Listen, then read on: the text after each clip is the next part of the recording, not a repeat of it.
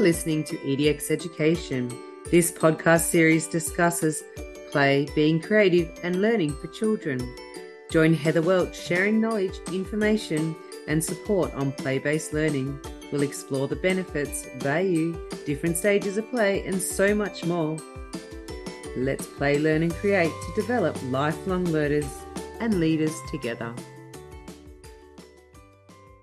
Hello everyone, it's Heather Welch from EDX Education. I'm so excited to chat about my favourite topic, which is play, or as we like to say, play-based learning, or learning through play at EDX Education. Over the past couple of years, we've chatted on this podcast with so many experts on the topic, created amazing educational resources and experiences, and toys. Last podcast, we looked at school readiness, we've looked at the value of play, social and emotional learning, stages of play, and today we're going to be discussing our role as parents, teachers, and caregivers in play, which is actually a really important role. As a parent of a child, you're the child's first teacher, and much of the teaching happens through play. Play is a natural activity that babies are doing from before they're being born. It's not our role as parents to teach a child how to play. Our role is to give them as many opportunities as possible to help them apply their learning to real-life situations and be emotionally available for them. The question is, how do we motivate them to play more? One of the most important things is to follow the lead of their interests, whether it be cars, books, blocks, colours, shapes, garden, dinosaurs, princesses. You may want your child to learn shapes or numbers, but you can't force them to become interested in them just because you need them to learn. Remember that playing has to be self-rewarding and free. Children will be more interested and engaged if they are doing something that they love. They can learn without realizing, implicit learning. So if you have numbers or letters lying around or shapes, they can make blocks or they can make patterns from them. You can then discuss what they're doing and start using the names of the shapes. How many sides? Count the shapes, the colours. Before introducing new toys or games that you consider age appropriate, check what toys or games or activities we already have. Recognise those kind of things. Spend time with your toddler or child. Listen to them. Ask them questions. Let them know that you're interested and engaged. In a previous podcast, we mentioned teaching our children to think. And we proposed 5 ways, and I'm just going to go back over that as well because it's a really important thing as a caregiver, which we're going to classify teachers, parents, everyone as caregivers. One is to give choices, allow them to pick the toy, pick the activity, the design, the game, encourage them to give reasons for their choices, allow them to explain, listen, be there when they are pretend playing, listen to what they're saying, ask them questions. Ask them to explain the concepts. I know my son loves playing with these whales. He puts them on top of each other, and it could be a mummy and a daddy and a brother, and actually it's playing out the family roles. It's really interesting because if they've had quite a strong discussion, he plays it out as well. But you can listen to it and then you can talk to him about it later. Also, great learning experience for talking about social and emotional skills. The other one is explore. Play is a great situation for taking chances and controlled risks. Take a step back, let your child climb a tree, prepare a magic potion, with safe elements, of course, or let them change the rules of one of their favourite games and see what happens. The magic begins. They start the innovation process. Experiment, encourage them to try new things. Maybe they'll always want to wear the same princess costume. Put on a ninja costume. What about they play firefighters instead? And embrace experiences and opportunities. Show them that you like going outside your comfort zone, even if you don't at times.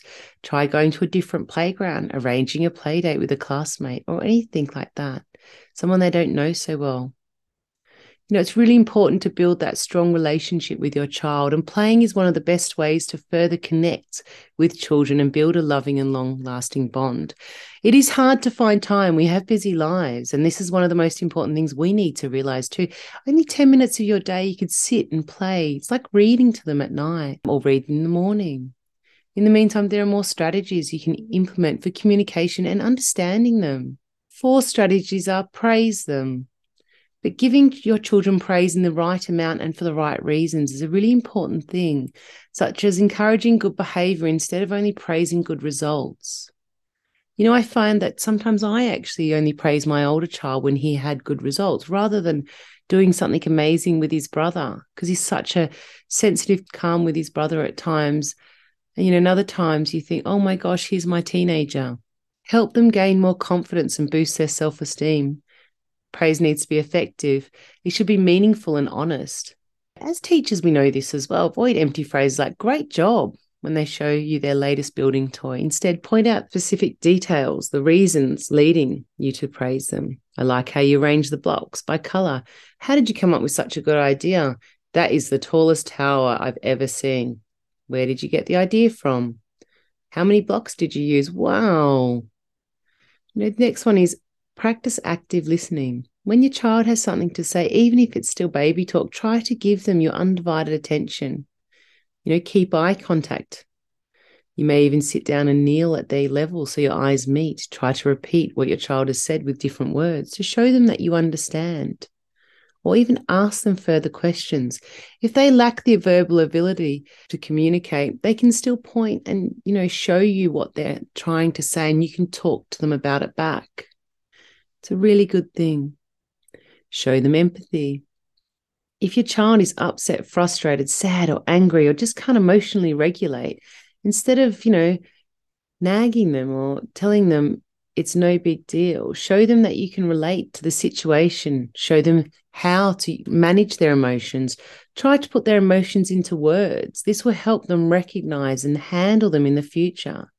Like you are upset, your building fell down. It's okay to comfort them, but allow them to experience the emotion. Instead of rushing to find a solution, instead of solving the problem, they actually need to learn. As adults, we get frustrated. As teenagers, you get frustrated. Everyone gets frustrated. Things don't always go our way, but we need to learn that perseverance, that resilience. It's so important.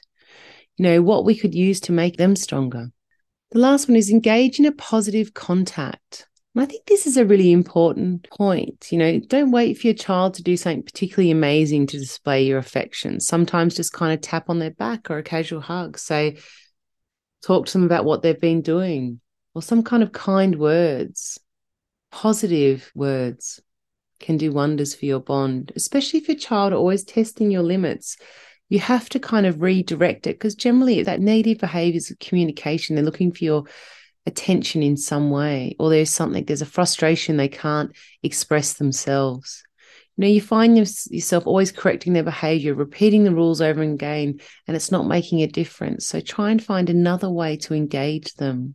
Tell them something nice, counterbalance what you're doing. If we're always engaging them and telling them how to do things, it's not going to perform that bond.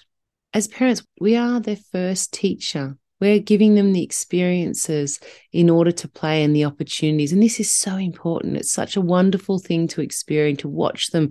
You get to watch some milestones. If they crawl, if they walk, they hold a pen, they jump, they swim. They might do any of this. It might be even something like they recognize colors and shapes. All these things will be so exciting. And they're so proud of themselves as well. It doesn't have to be something huge. It can be something really little.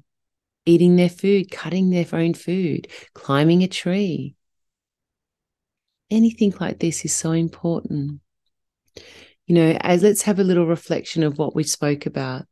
One way is to teaching them to think and build resilience is give choices, listen, explore, experiment, embrace experiences and opportunities.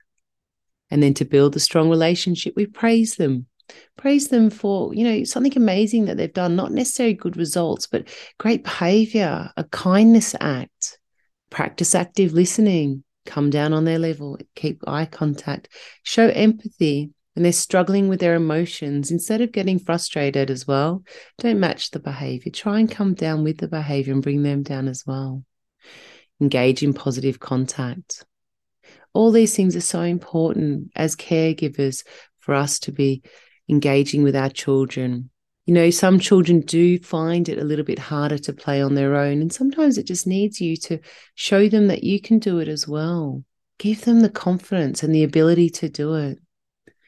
We love talking about play and play-based learning at EDX Education.